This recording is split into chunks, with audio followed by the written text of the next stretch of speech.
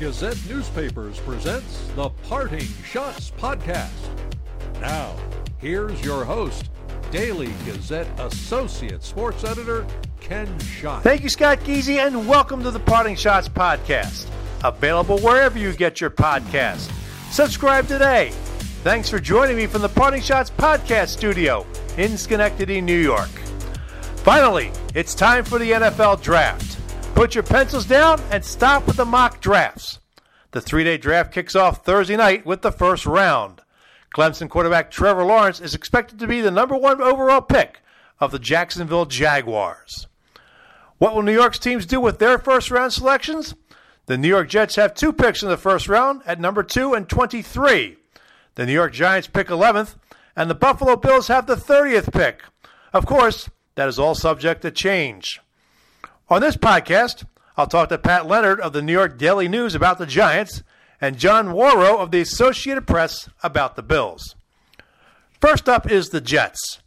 They traded quarterback Sam Darnold to Carolina, and that signaled that they are going to draft a quarterback with their first-round selection.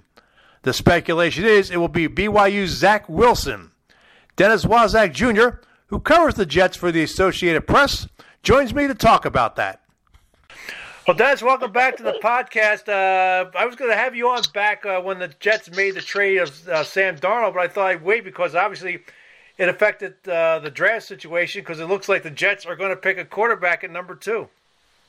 Yeah, I would say that would be a good bet to for the Jets to take a quarterback, and it looks, by all accounts, by all indications, that it'll be Zach Wilson from BYU. The Jets have made no secret as to their, they are impressed by him. I think they do like Justin Fields out of Ohio State as well. But once the trade was made of Sam Darnold, it cleared the way for any kind of move that the Jets might have, wanted to make at quarterback in terms of bringing in a kid from the draft. And I think Zach Wilson's pro day at BYU was a major factor in clearing the way for that, because they saw, and it was Joe Douglas, the GM, Robert Saleh, the head coach, and Mike LaFleur, the offensive coordinator. They were all there in person, and I think it kind of just cemented their feelings. It as far as Zach Wilson, and they wanted to see him and see him in person, and I think once that happened, I think they knew they were moving on from Darnold, but that just kind of sealed the deal. So at number 2, the Jets will go after another quarterback, and it's been a long search for the next Joe Namath, and Zach Wilson will have a lot on his shoulders coming in. The Jets thought they got it right with Darnold just 3 years ago, and it wasn't right. And Jets fans have been really waiting for that quarterback since Namath to have that sustained success and to rise to be a star. They've had some guys who have kind of had short-term success, but the franchise is just hunger. There's just a thirst, a hunger, just the frustration. They want somebody who can come in and be that guy. Yeah, because I'm looking at your story that we ran in Saturday's Gazette. You're talking about the fact they're looking to hope to earn that in that search for the franchise quarterback. What do they see in Zach Wilson that has them excited? It's his accuracy. He's got tremendous accuracy. He's really good, tight windows. He could throw the ball, which is nice to see from a young quarterback. His ability to create plays in space and with his feet and to work off the play action. And I think a lot of that is connected to the offensive scheme that the Jets will run under Mike LaFleur, which is a Shanahan-type system, and it's a system that really is powered by those specific skills.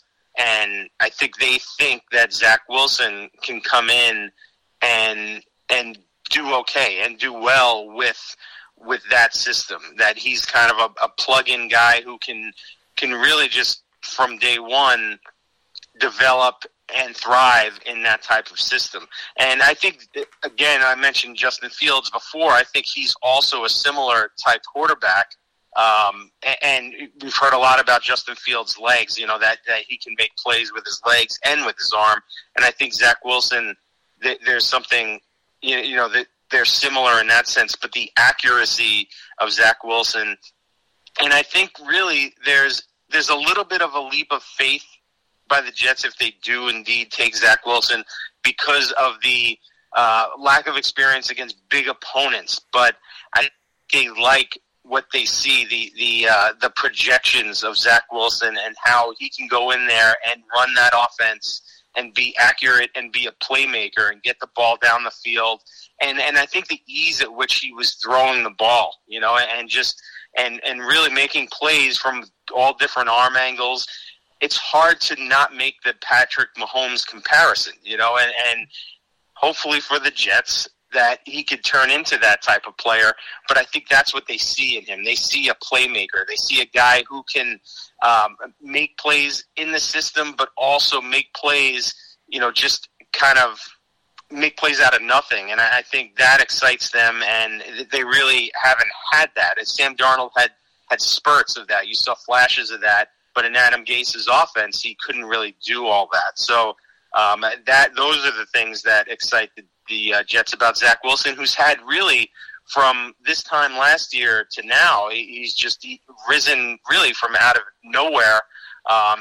Maybe some people had heard, and after the season that he had with 33 touchdown passes and 3 interceptions and almost 3,700 yards, how quickly he rose up the draft charts. And here he is, likely the number 2 overall pick. How important is it for Joe Douglas, the general manager, to get this right and not have to worry about a franchise quarterback for the next 10 to 15 years? This is a franchise-defining and career-defining move and decision for Joe Douglas, because the first part of it was cutting ties with Sam Darnold, because that was a major step into this next step. Because if Joe Douglas had kept Sam Darnold, he would have had to trust in Darnold's ability to progress to the point that in year 4, he's a very good quarterback, and then by year 5, that he's an excellent quarterback. And I just don't know that they felt Darnold would be that type of player. When you're looking at with Darnold's contract and the 5th-year option that would have been fully guaranteed for next year in his 5th year at $19 million, that was a financial risk that they'd have to take and believe in. And if Darnold did not progress in that way, well, at this time next year, the pressure is tremendous on both of those guys. Not so much on the coach. It would be Joe Douglas and Sam Darnold. So now what Douglas did by trading Sam Darnold, he pushed the reset button. And that's a phrase we've heard a lot during this offseason with the Jets since Sam Darnold was traded. But it reset the button. It reset everything on the financial impact, and it buys the franchise and Douglas a few years where you don't need him, Zach Wilson, to come in and be a superstar right away. You have a couple of years where you want to see that steady impact, and that steady improvement. And it's just that now Douglas will be tied directly to this new quarterback. So however Zach Wilson, as we think it'll be, however he goes over the next 3 years, that's how Douglas will go, and really ultimately the franchise will go. And if they are wrong with this pick, well, in 3 years, Ken, we'll be talking about the same things here, but with a new coach, maybe, definitely a new GM and a new quarterback. Yeah, as you mentioned in your story, Dennis, that the number 2 pick has not been a good pick for the Jets. 1980, Johnny Lamb Jones was a great wide receiver in college, but never translated that to the pros. And then 10 years later, Blair Thomas out of Penn State, running back, was a great there, but injuries, inconsistency, and that didn't work either. So could the third time be a charm for the Jets? Yeah, they better hope it is, because I think with this, it's just been a weird year, a weird off season because of the pandemic, obviously, and without the ability for teams to go to the combine to see players, and without the ability to have players in personally, it's a different experience for players and for teams, and they have to go based on projections and what they think these players will do, and I mean that's part of it every year anyway, because it really is such a crapshoot with the draft. But at number 2, you are making a decision, especially when you're taking a quarterback, that will affect the franchise for years to come. Because if you're wrong at quarterback that high, well, you'll set your franchise back. I mean, we've been over this over and over, with the Jets, and the fans are so frustrated because you thought you had something with Mark Sanchez in 2009. And you thought you had something maybe with Geno Smith, an electric player with a big arm who could come in, and that didn't work. And then you thought you had with Sam Darnold, and he really showed some signs too, but just never took off. So I think Jets fans are cautiously optimistic because they've been through this so many times before. But at number 2, you really have to hit on this guy. And the Jets are fortunate that just 3 years after picking 3rd overall in the draft, they're picking 2nd overall in the draft. But that also tells you that in these 3 years, they have not been a very good team either. So that shows how important that pick is. For Zach Wilson coming to a major market like New York, out of playing in Provo, Utah, the expectations obviously are going to be high with him. How important is it for him to be able to handle the pressure of the media, of the fans, and not try to do too much and then really get into a spiral?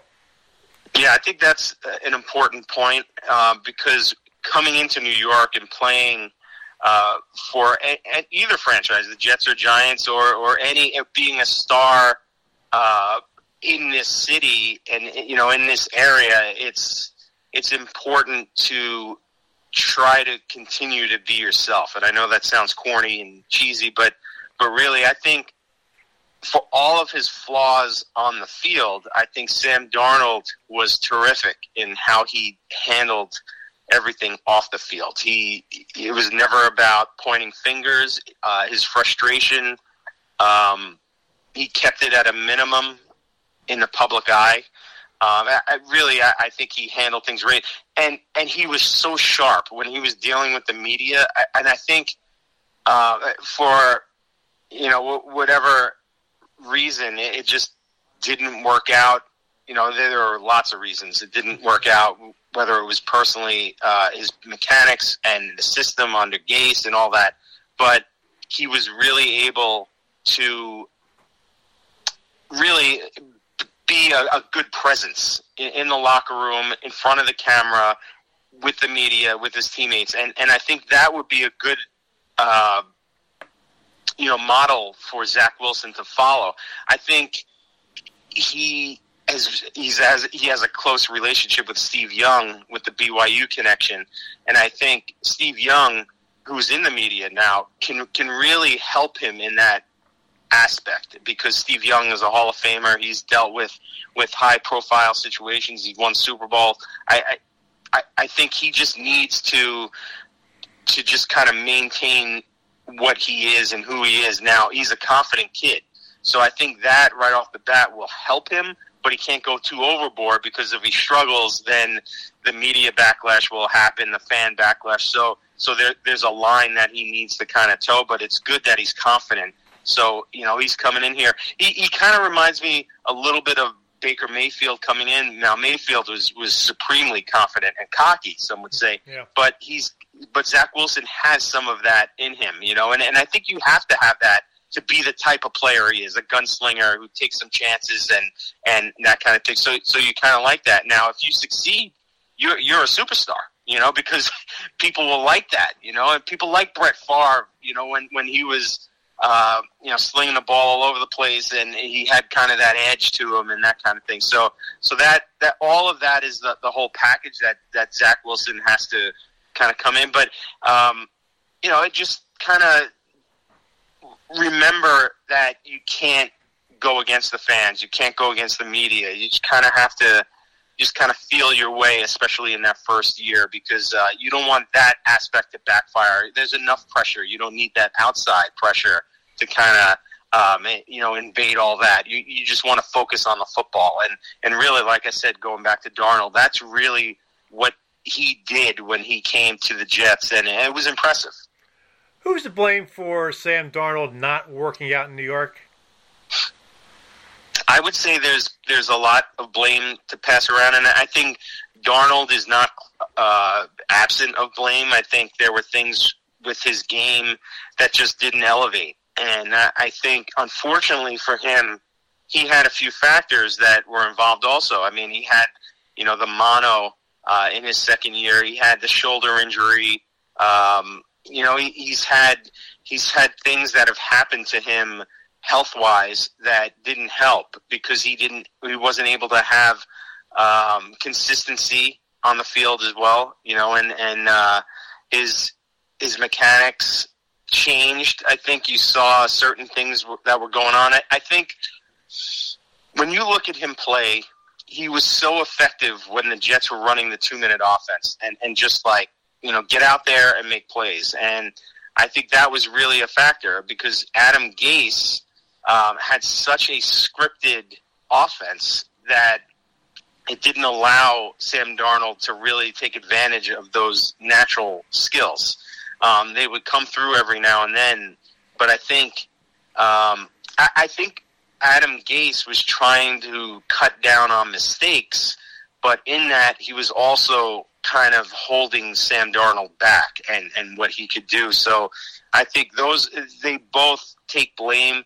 I think that Gase did not use him correctly. I think he might, if he looked at it now, he would change some things in the way he was managing the offense with Darnold. And also Joe Douglas takes some blame too because he didn't surround him with enough players. I mean, he promised his parents after Darnold's second season that, hey, we're going to help your son. We're going to put talent around him and make sure he's got playmakers and people protecting him. And that didn't really play out, not the way it did in season 3 last year. And, so I think there are a few people at fault there. And the most important thing is that Joe Douglas needs to learn from that mistake. And if it's Zach Wilson, he needs to surround Zach Wilson immediately with playmakers on offense and guys on the offensive line who could protect him. He needs to take that. And I think what they're going to do is draft a quarterback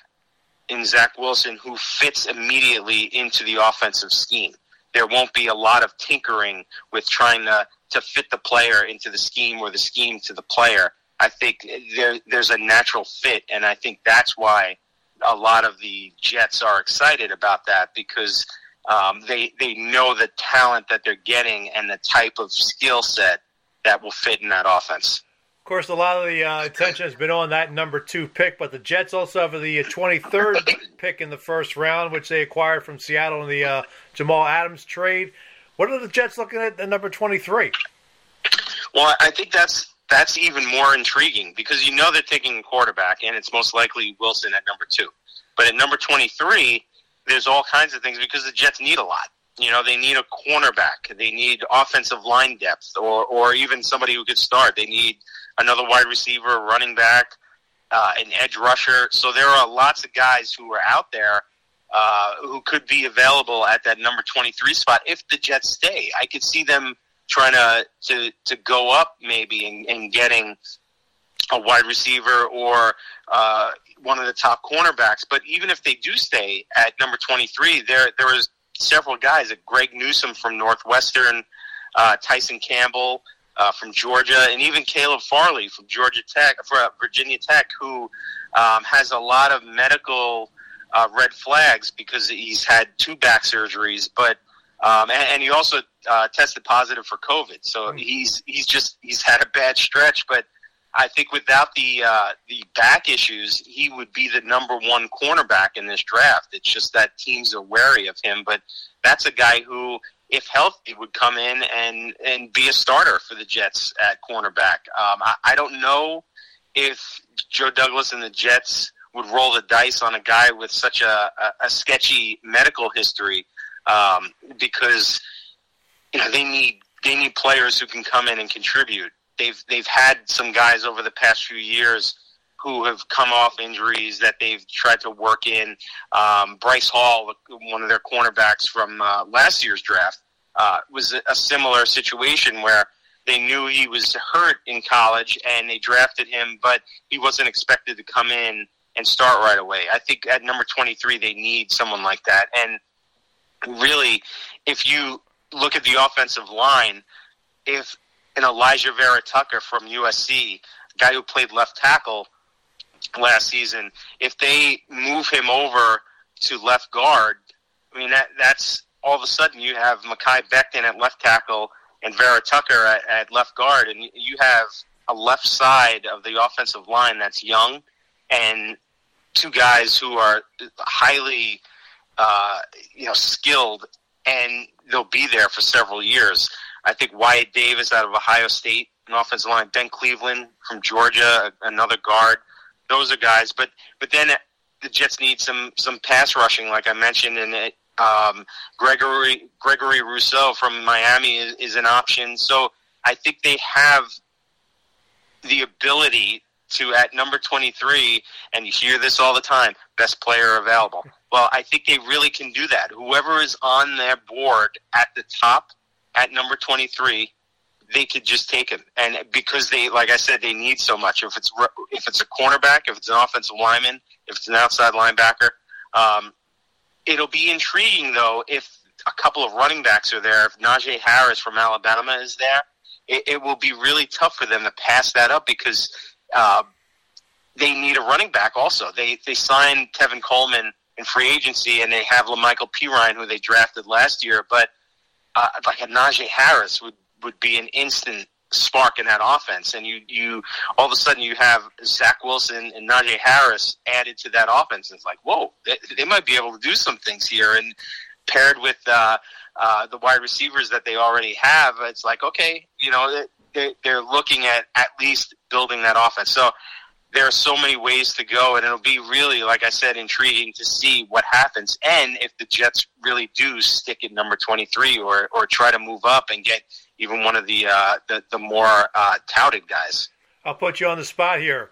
You're Joe Douglas. Who are you picking at number 23? If he's there, I'm taking Vera Tucker from USC because I like the idea of having that left side really locked down for years to come with two big, young guys who have done it in college, and I think that would excite me. It might not excite the fans as much, but we've seen that inconsistent and at times bad offensive line play does not help. It hurts the team, it hurts the quarterback, and I think in your earlier question about blame for Darnold, I think that's also another factor. The offensive line was so inconsistent and up and down, and you really need to have, when you have a young quarterback, you have to know that the guys in front are working together and that they're a solid unit. And if you could really have a few pieces that are ready to go for the next few years and take a guy at that pick like Vera Tucker at number 23, well, now at least 2/5 and maybe 3/5 with the center, Connor McGovern. You have three guys who will be there a while, and you can move forward. So that would be my pick if I was Joe Douglas. Where can people find you again on Twitter, Dennis? At DWAZ, DWAZ73, and also you can go to apnews.com and you can do a search for the Jets. And all of the Jets info is on there as well. Well, I know you'll be busy Thursday night with that 2 first-round picks, and it should be a lot of fun. Appreciate a few minutes once again, and we'll talk as we get closer to the season. That sounds good, Ken. Anytime. Really appreciate it. That's Dennis Waszak Jr. Coming up, we'll talk about the other team that occupies MetLife Stadium, the New York Giants. Pat Leonard of the New York Daily News joins me next here on the Parting Shots podcast.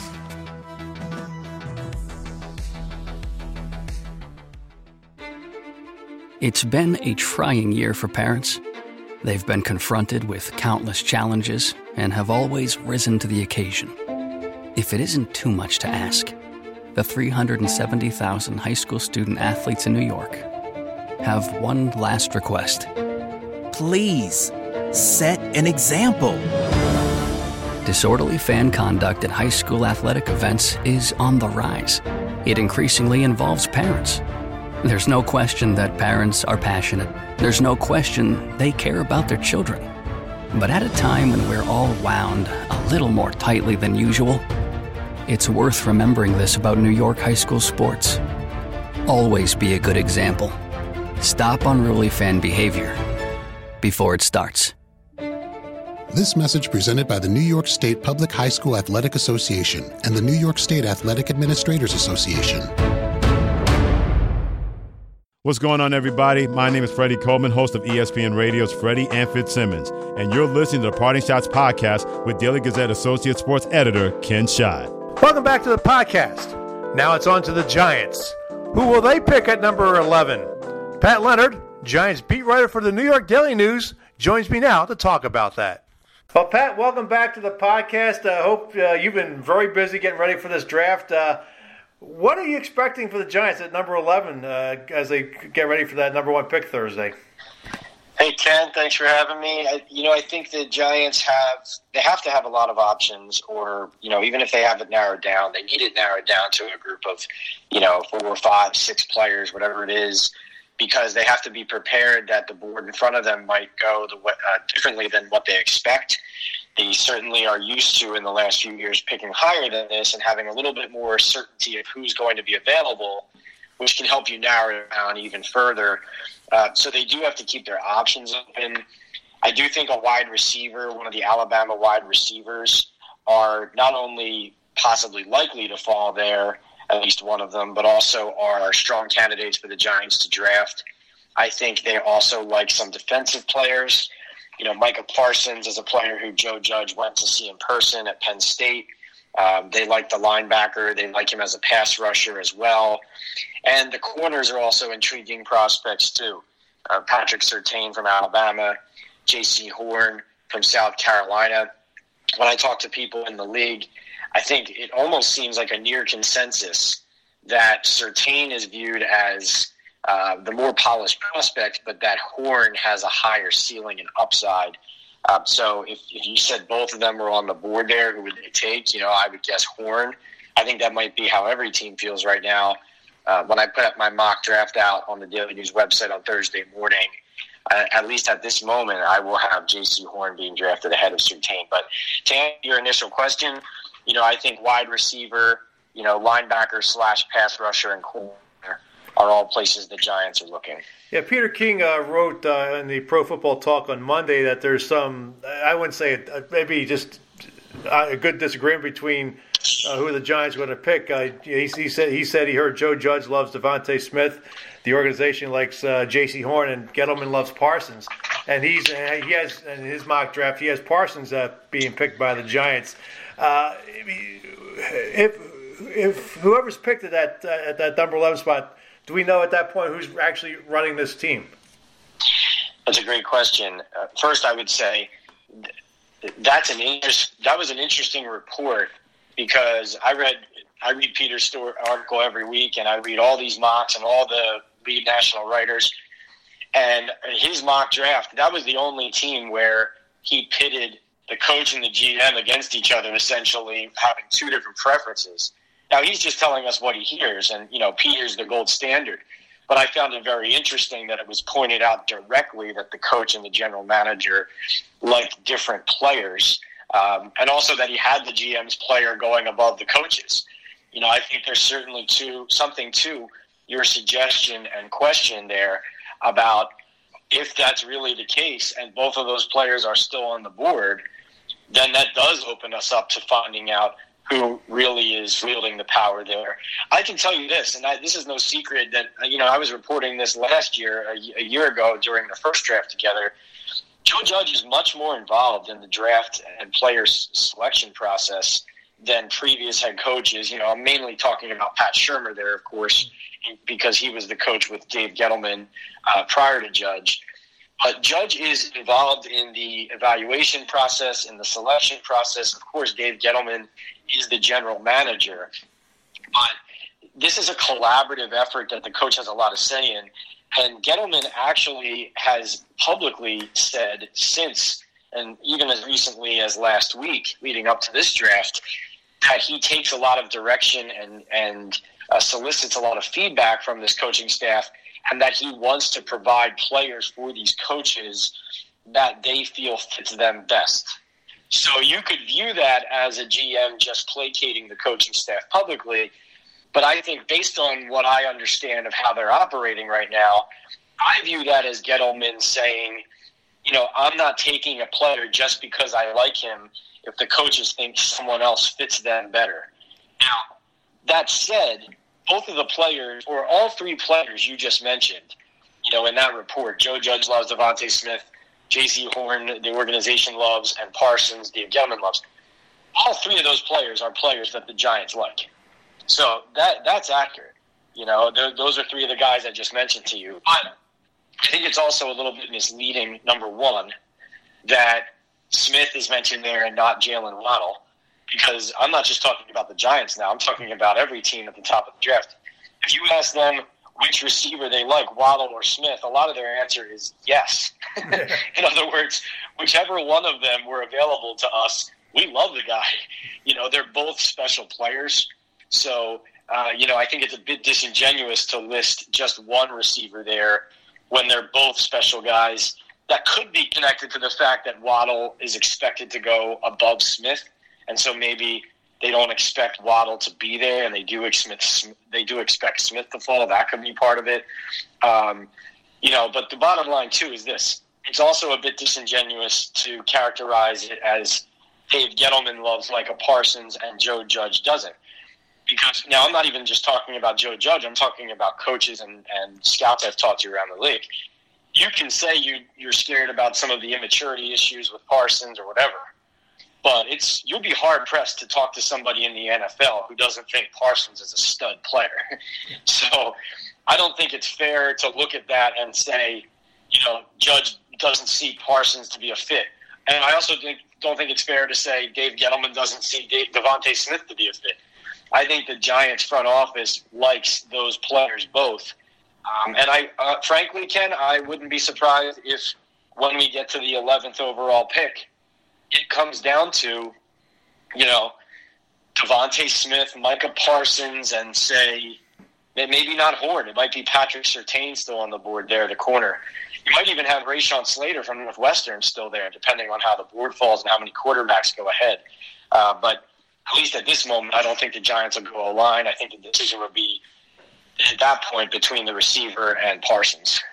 Looking at the draft order, Dallas is at 10, the Giants 11, the Eagles at 12. Thanks to the way the end. Of course, the Eagles traded down out of the 6th pick. Could we see some dominoes fall if Dallas picks a certain player where the Giants may decide to trade down? Or how do you think that's going to pan out, those three NFC East teams picking back-to-back-to-back? The Cowboys pick doesn't feel like it's going to be a threat to what the Giants want to do because it looks like they're going to go either corner or offensive line. And most likely that will mean either J.C. Horn / Patrick Surtain or Rashawn Slater from Northwestern, assuming Penei Sewell is the first offensive lineman off the board, which is what most believe. And if that's the case, yes, the Giants do like the corners. But if that's the case, that still likely leaves one of the Bama receivers, Parsons, and one of the corners on the board when the Giants pick. And maybe even Slater, too, or both of the corners. Now, what we're talking about, too, is not knowing exactly how it's going to fall, especially not just the top 10, but especially at the picks of the Miami at 6, Detroit at 7, and Carolina at 8.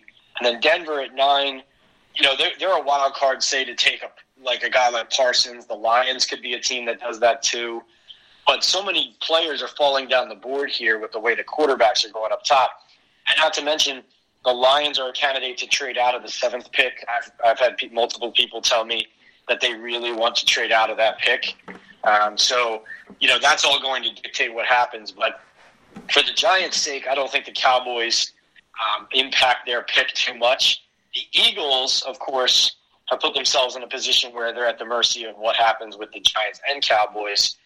But frankly, if this board falls the way I think it will at this moment, I think the second corner of those top 2 might still be there for them to take, and I think that would be a good pick for them, And I think it might be Surtain, honestly, based on how much respect there is for Horn's abilities and his ceiling.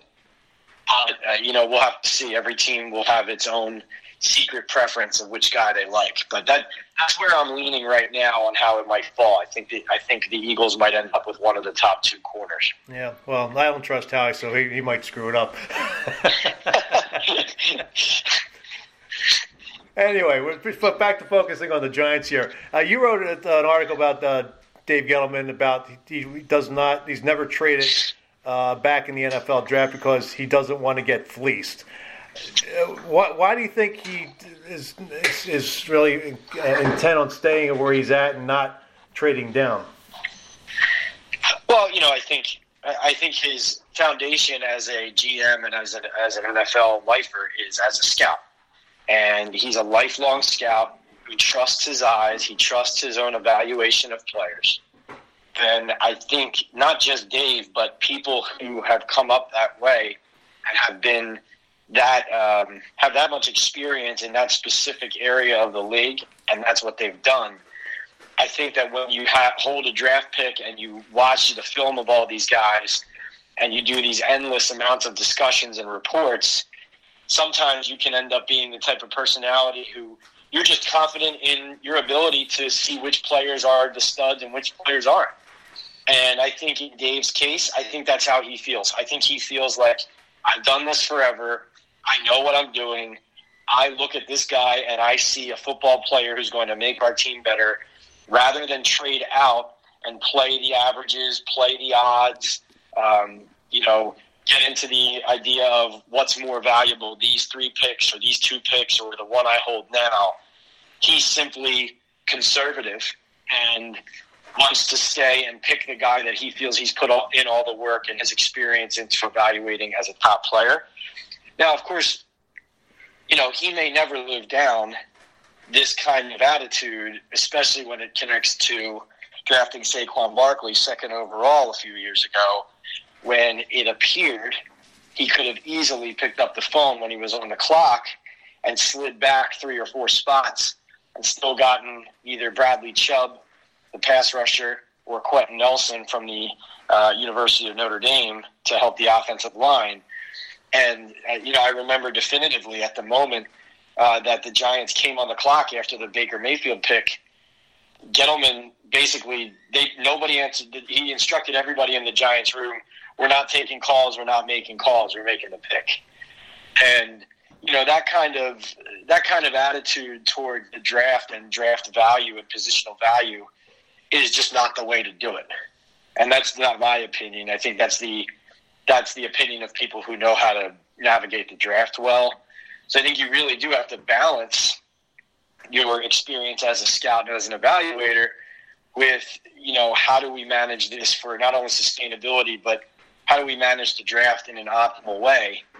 And when he says he's afraid of getting fleeced or he doesn't want to get fleeced, well, plenty of the teams who draft best, who are the gold standards of how to draft, teams like the Ravens, teams like the Patriots, even though the Patriots miss on a lot of their evaluations, these teams all recognize, and this is a story that I've been kind of harping on a lot over the last few months, or a theme, I should say. The teams who draft the best are humble enough to know that they're not great at it, that everybody misses. And so what they try to do is they try to marry their evaluations and the players they like with the inherent risk in making a pick. And so they try to acquire more picks. Mm-hmm. So the Baltimore Ravens, they had to trade Orlando Brown basically, but they just kicked up their draft capital, I think, from 6 to 9. And now they have 2 first-rounders, and now they're already taking calls to try and trade one of those first-rounders back, and they'll probably add 2 or 3 more picks on that. They'll get back into the second round, and the idea is just to get more kicks at the can, because that's how you land players in this league. And I'm not talking about star players necessarily. I'm talking about contributors who help to build depth on a roster where you can compete. So that's a long way of answering your question on, Dave Gettleman, by his nature, would rather not trade back. Often in the draft, it's the way to go. The one qualifier I would add to this, though, Ken, is that this year, a lot of teams, or I shouldn't say a lot, I should say several teams, some I've talked to, others that have said this out loud, including the Panthers, really don't have more than 16, 15, 17, 18 players with first-round grades on their board right now. And there's 32 picks in the first round. Mm-hmm. So even though trading back, as in theory, is an intelligent move if it works out for you and if the value isn't there at your pick, you might see fewer trades at the top of the first round than maybe we expected, and I'm talking about trades back, because a lot of teams look at this as, well, there's only so many guys we consider as sure things worth this value, so we might as well just stay and pick. So you might see more trades at the back of the first round, the teams trying to get out and get more picks than you'll see up top. How important is this draft for Gettleman's future as a general manager? It means everything, but I think what means the most is simply, in the first 8 games of this season, does Daniel Jones look any better than he did last year? And does the offense score points? And do they win games because of Jones and their offense? I think that defines it. I do think, though, that connects to this draft and why drafting one of the Alabama receivers at 11 would make so much sense. Yeah, they signed, Kenny Golladay. Does that mean they can't get any better at receiver? No, I wouldn't say that. It's the same way as if they ended up taking one of the corners. People would say, well, they gave Adoree Jackson money. Okay. Well, when they play the Dallas Cowboys in week 1 and Cowboys go 11 personnel with Gallup, Cooper, and CeeDee Lamb, who are the 3 corners covering them? You tell me. And so when you look at these things, their free agency, they did fill some needs to give them the luxury of going every which way in this draft. But that does not preclude them from addressing these needs. And because Gettleman's legacy is on the line and his job is on the line, and of course I've made the argument it should have already cost him how he's managed the last several years. But certainly this year it's win or bust, it's score points or bust, it's hit on more draft picks or bust. It's all on the table for Dave Gettleman right now. Okay. All right, the Giants have the 11th pick. You're being called up. You're the man picking making the selection. Who are the Giants picking at number 11? I think Devontae Smith, University of Alabama wide receiver. I'm making that pick now, assuming the board falls the way I think it will, which is that Waddle would go ahead of him, and that we're going to see enough quarterbacks go up front that he'll be there. Now, that said, Parsons is going to be in the mix there too. Like I said, he could go off the board at 7 and not even be an option. A corner is an option there too. They need pass rush help. If they don't take a pass rusher or a guy like Parsons at 11, they're going to take one high in this draft. Or they're going to take one in this draft, I should say. They're going to address their offensive line. So those are all areas that they need to address and bolster and reinforce. So it could be Waddle, it could be Smith, it could be Parsons. It could be another pass rusher who comes out of the woodwork. It could be a corner. Based on how the board might fall, though, I would say Devontae Smith to you right now. That said, Ken, I'm looking around right now at all these mock drafts, and they're starting to look the same. And you know what that means is that everybody's wrong. Yes. So we're going to make a mockery of the mock draft. Yeah, when I start seeing people's mocks start to align 3 days before the draft, I say, none of us know anything. This is gonna be horrible. So, we'll see. All right, your coverage start. Well, obviously you're going on, but what are your plans Thursday night on the social media? So I will be on Twitter at PLeonardNYDN, on Instagram at PatLeonard_NFL. I'll be live tweeting the draft on Twitter. That's where I would report if I hear that the Giants, who they're going to pick. That's where I'll be commenting, posting stories. I'll be doing that on Instagram as well. I don't have a defined time for it yet, but maybe in the lead up to the draft or right after the first round or Friday morning, look for me to do some sort of Instagram lives, Q&A, maybe a Q&A prior to the first round on Thursday on Twitter, something to interact and give people an idea of how I'm feeling and give them some time to vent and get out their nervous energy before we all sit down and watch the draft. But, yeah, find me on those two feeds and at nydailynews.com/sports. That's where all our coverage will be for both the Giants and the Jets, as the Jets have two firsts as well. Yep. And DJ Bieniemy is covering the Jets for us now. He's doing a great job. And he will be producing some interesting Zach Wilson and Jets content, so keep an eye on that as well. Well, Pat, as always, appreciate your time, and have some fun this weekend, and we'll talk closer as we get closer to the season. You got it, Ken. Thanks so much for having me on. Thank you, Pat.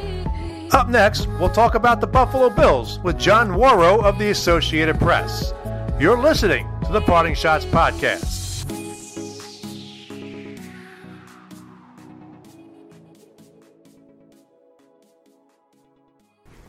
Hi, this is Miles Reed, editor of the Daily Gazette.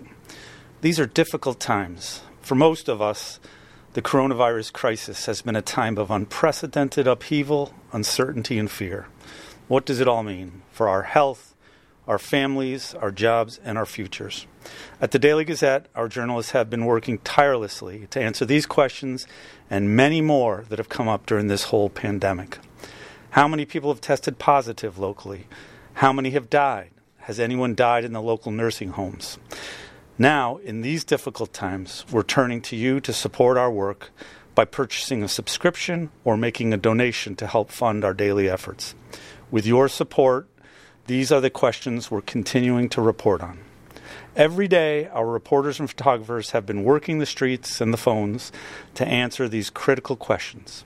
And every day, they answer the bell with their timely and well-documented reports from the front lines in the region. Behind the scenes, the rest of our editorial team, including our sports writers, copy editors, and digital producers, have been wholly focused on covering the COVID-19 story. During this critical time, everyone here at the paper is working to provide important news and information to keep the community safe and connected. But our ability to serve our community is being threatened by some economic challenges posed by the pandemic. We have stay-at-home orders, business closures, and school shutdowns, and they're contributing to the massive instability in the local business landscape. Despite all of these changes, the Gazette will remain committed to serving the community for many years to come, just as we've been doing unfailingly for the past 125 years. So please go to thedailygazette.com and donate or purchase a subscription to the Daily Gazette. Thank you, be well, and please keep reading. Hi, I'm Peter Cavilla, manager of the Tri-City Valley Cats and former Major League Baseball player. You're listening to the Parting Shot podcast with Daily Gazette, associate sports editor, and upstate New York's biggest Philadelphia Phillies fan, Ken Schott. Welcome back. The Buffalo Bills are in an unusual spot in this year's draft. The Bills, who won the AFC East and reached the AFC Championship game, are set to pick 30th in the first round. I spoke to John Warrow of the Associated Press about the Bills, and we did talk about some Buffalo Sabres at the end. John, welcome back to the podcast. Hope things are well up in Western New York. Well, it's not snowing, so yeah, I mean, that's always a positive. That's good. Well, the Bills, they're coming off making the AFC Championship game, winning the AFC East. last year. You're going to be the 30th pick in the first round Thursday night. What do you expect out of them? They really want to address their defense because their offense really is sound, even though there is, General Manager Brandon Beane did raise some eyebrows when he assessed his two running backs as not being home run hitters, which obviously caused the craze towards Etienne and the LSU running back Harris, I believe, which gave rise to people speculating that maybe the Bills will go running back at 30. But in the big picture, if this team is going to compete against Kansas City, which now seems to be the roadblock in the AFC, then I think it's going to need better defense. They've got enough offense, but their defense has proved lacking in the two games against the Chiefs last year, including the AFC Championship game. So they need a pass rush. They need younger pass rushers because they're two guys, Quentin Jefferson and oh my gosh. The two pass rushers are getting old, and Jerry Hughes, I'm sorry, that's who it was.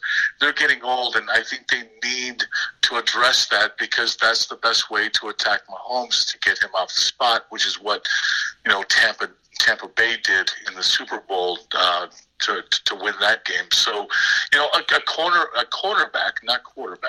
cornerback would be not a bad option because they're still searching for that guy to be the regular starter opposite Tre'Davious White. But I think defense, but the buzz around here because it's the sexy pick and its offense is running back. But at this time of year, I just doubt all the speculation. It seems like a smokescreen. Yeah, your colleague Barry Woolner did the mock draft for the Associated Press. He's picking Jamin Davis out of the linebacker out of Kentucky.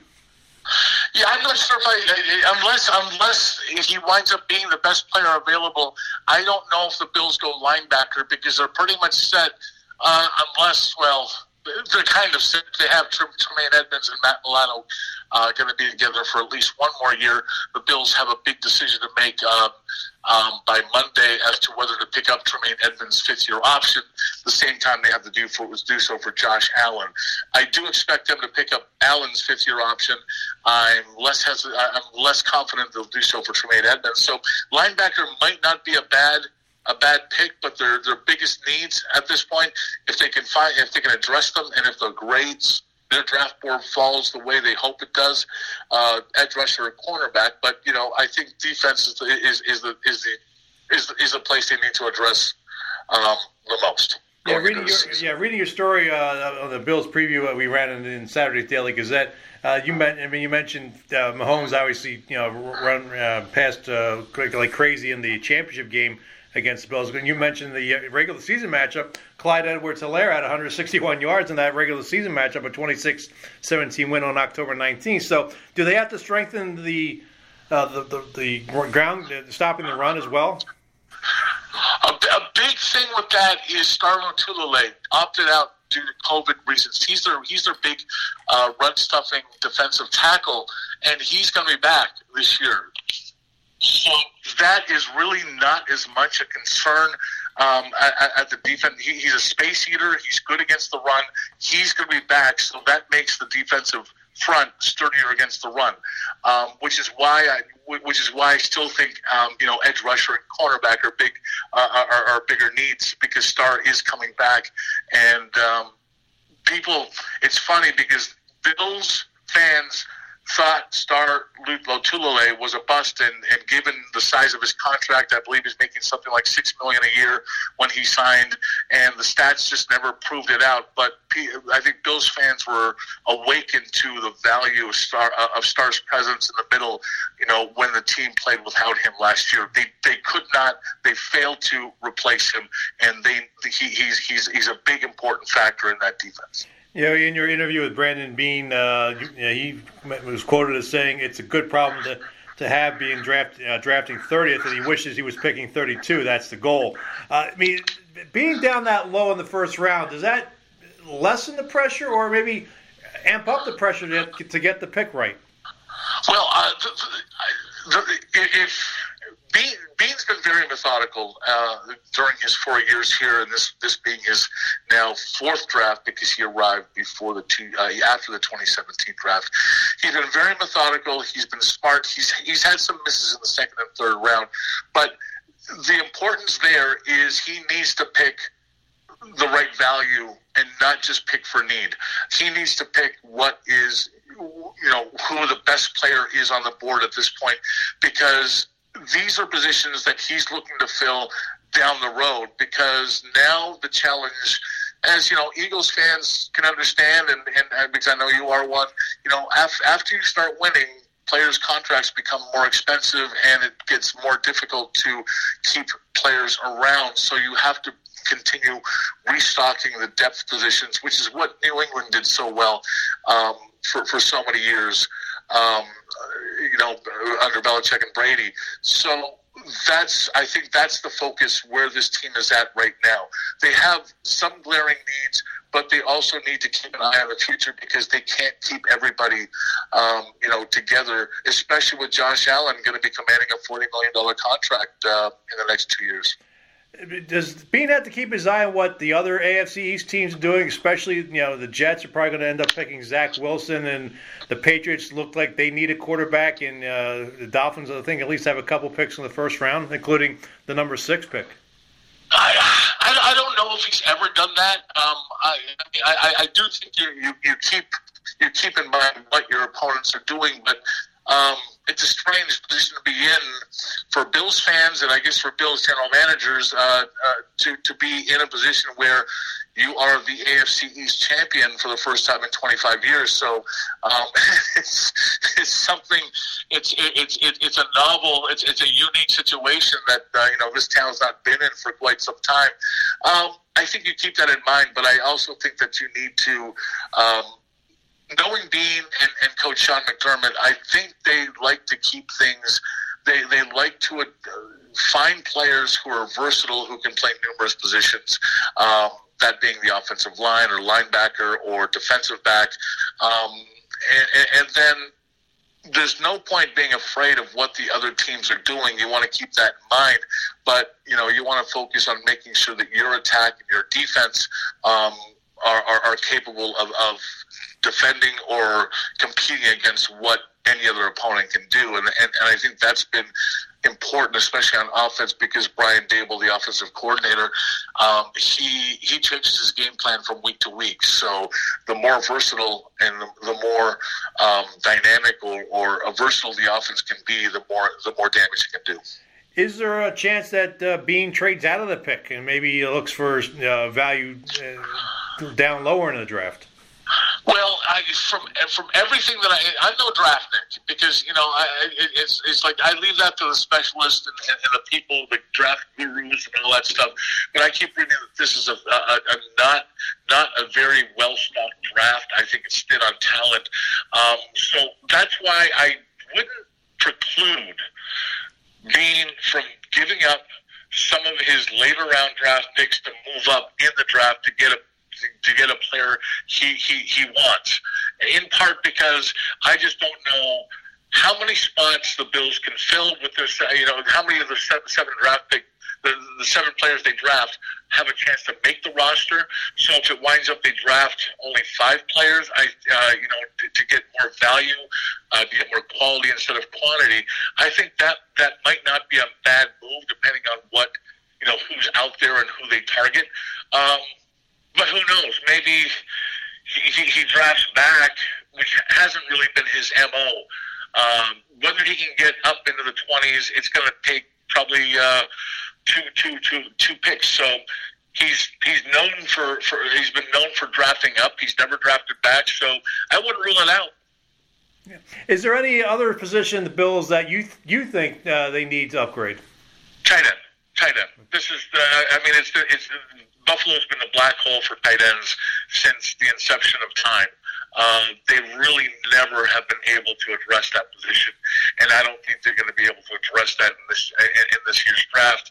They keep drafting tight ends. They got Dawson Knox 2 years ago, I believe it was, and he's been serviceable. But there's just, everybody wants that Gronk kind of guy, and the Bills actually passed on Gronk by instead drafting Terrell Troop, position one spot ahead of the Patriots drafting Gronkowski. So people always seem to remember that. Of course, guys like Gronkowski are not a dime a dozen. Neither like a guy like Kelsey out of Kansas City. But if they can ever find that guy, it really opens up this offense, and they've never been able to find him, before or during Josh Allen's term. I'm going to put you on the clock here. You're Brandon Beane. Who are you picking at number 30? Oh, if Tryon is there, that Joe Tryon, and here's how much I've studied, because there's so many ways he can go. But everything I've heard about Joe Tryon, who's an edge rusher out of Washington, seems to be, I want to say, the safe pick. He's a guy who can get the job done, and at 30th, that is what you're looking for, because you're drafting so low. If Travis Etienne is there, the running back, why the heck not? Given what he did at Clemson and how he could fit this offense, maybe adding that extra dimension to the offense might make sense in some ways. But so those, you had me on the clock. If Etienne is there, I would take him, and then if Tryon is there, I would take him, I'm guessing. Well, I got you on, John. Obviously, the Buffalo Sabres aren't going to the playoffs again. They made the coaching change. What? Again? Jeez. How's Don Granado been doing? It seems like the team's happier. The team is happier, but then again, they could have put. I don't know. The team is responding to Don Granado, but the big question is, would they respond to anybody who replaced Ralph Kruger, given how he ran that team into the ground with his very closed-minded philosophies? I think there was relief, but I do think Don Granado is having an impact on this team. You just have to listen to him speak, and you know that at 53, this guy speaks from experience. He's been a head coach at numerous minor league levels, worked as a scout. He's done just about everything. Spent 5 years at the U.S. developmental program, where he worked with guys like Jack Eichel, Austin Matthews, Werenski, Noah Hannafin. He has been around the future of the NHL. So he's very good. He has his own philosophies. He's not afraid to use them. He seems to favor a more offensive forechecking transition game that relies on speed, and something that this team seems to be built for the best, because they've got a lot of youngsters with speed, and yet Ralph Kruger couldn't get it out of them because he was more conservative in his approach. So I do think Don Granado has earned himself a shot to be the front running, to be among the top 2-3 candidates for this job. And in some ways, maybe the Sabres would be penalizing the players for responding to Don Granado, but not by not hiring Don Granado. So why not just have him, because he's got a good pulse of the team? I understand that given the situation that this team has not made the playoffs for an NHL record-matching 10th straight season, that you need to overturn every stone to see who is out there and what they can bring. But familiarity, I think, in this case, might be the thing that wins out, or at least I hope they don't overlook Don Granado just because he's the interim guy, because what he's brought was an unexpected, entertaining brand of hockey in a season that's otherwise been a mess. And you don't like Breaking My Stride, huh, by Matthews? No, stop that. No. Don't even put that in my head. Get shut. Explain that. Was that being played at the Sabres game and you tweeted that out? Yeah, it was pre-game. It's just popped up, and it's like there are some songs that trigger me, and I hear every song. It's like we're walking through a grocery store or whatever, and, I'll say, oh my gosh, why are they playing this? And Mary Lou, my wife, isn't even listening, but it's just, I'm so much into music that these things just trigger me, and it's like when I hear a bad song, it's like fingernails on a blackboard. For me, it's Raining Men. I don't mind that song. I will listen to that before the other thing that you mentioned. And before that, I'm finally, I think, after 30 years of getting used to it, the safety dance. I'm finally coming around on the safety dance. Safety dance. I saw the Men in Hats in Toronto in concert.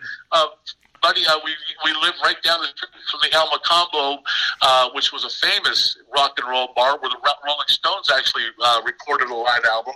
And we just popped in, and the Men in Hats were playing the main stage upstairs, and we stuck around. I mean, it was entertaining. They're from Montreal band, and safety dance, it's safety dance. S-S-S-A-A-A. It's not my favorite song, but I will still take it. I'll still take it over what that other song was. Right, John. As always, it's entertaining as usual, and appreciate the information. And we'll talk soon. Great stuff. Thanks for having me on. John Warrow, the Associated Press. We're back to wrap up the podcast and have the latest winner in the Daily Gazette Auto Racing Contest.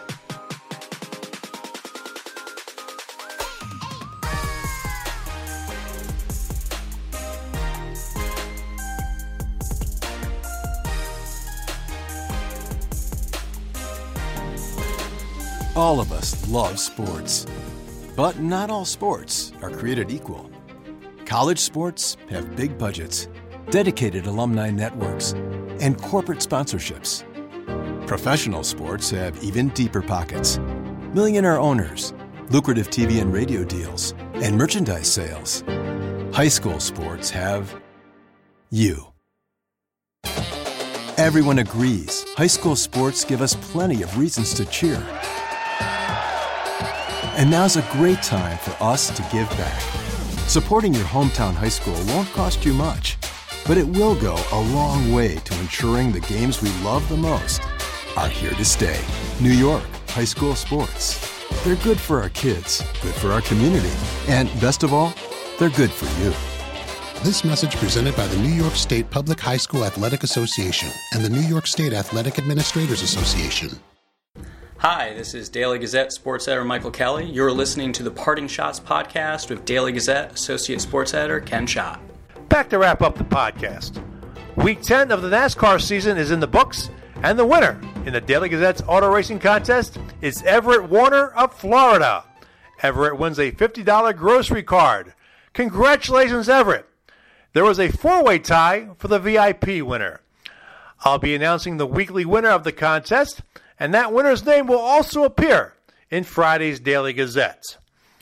Keep checking out dailygazette.com and the print edition for the latest updates in news and sports on the coronavirus pandemic. I want to thank all the doctors, nurses, and first responders who are dealing with this pandemic. We appreciate the job you're doing in this difficult time. Even though the vaccine for the coronavirus is here, keep wearing the face mask while you're out. Be positive. Stay negative. And I'm getting my second shot Monday at Crossgates. I can't wait. That wraps up another edition of the Parting Shots podcast. I would like to thank Dennis Waszak Jr., Pat Leonard, and John Warrow for coming on the show. I'll have another podcast on Friday. We'll preview the final week of the high school football season with my Daily Gazette colleagues. And our horse racing writer Mike McAdam previews Saturday's Kentucky Derby. If you have questions or comments about the podcast, email them to me at Schott, that's SCHOTT, at dailygazette.com. Follow me on Twitter and Instagram at Slapshots.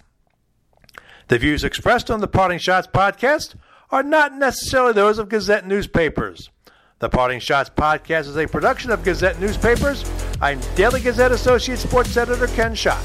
Thanks for listening, and I'll catch you next time. From the Parting Shots podcast studio in Schenectady, New York, good day. Good sports. Be smart. Stay safe. Wear the face mask.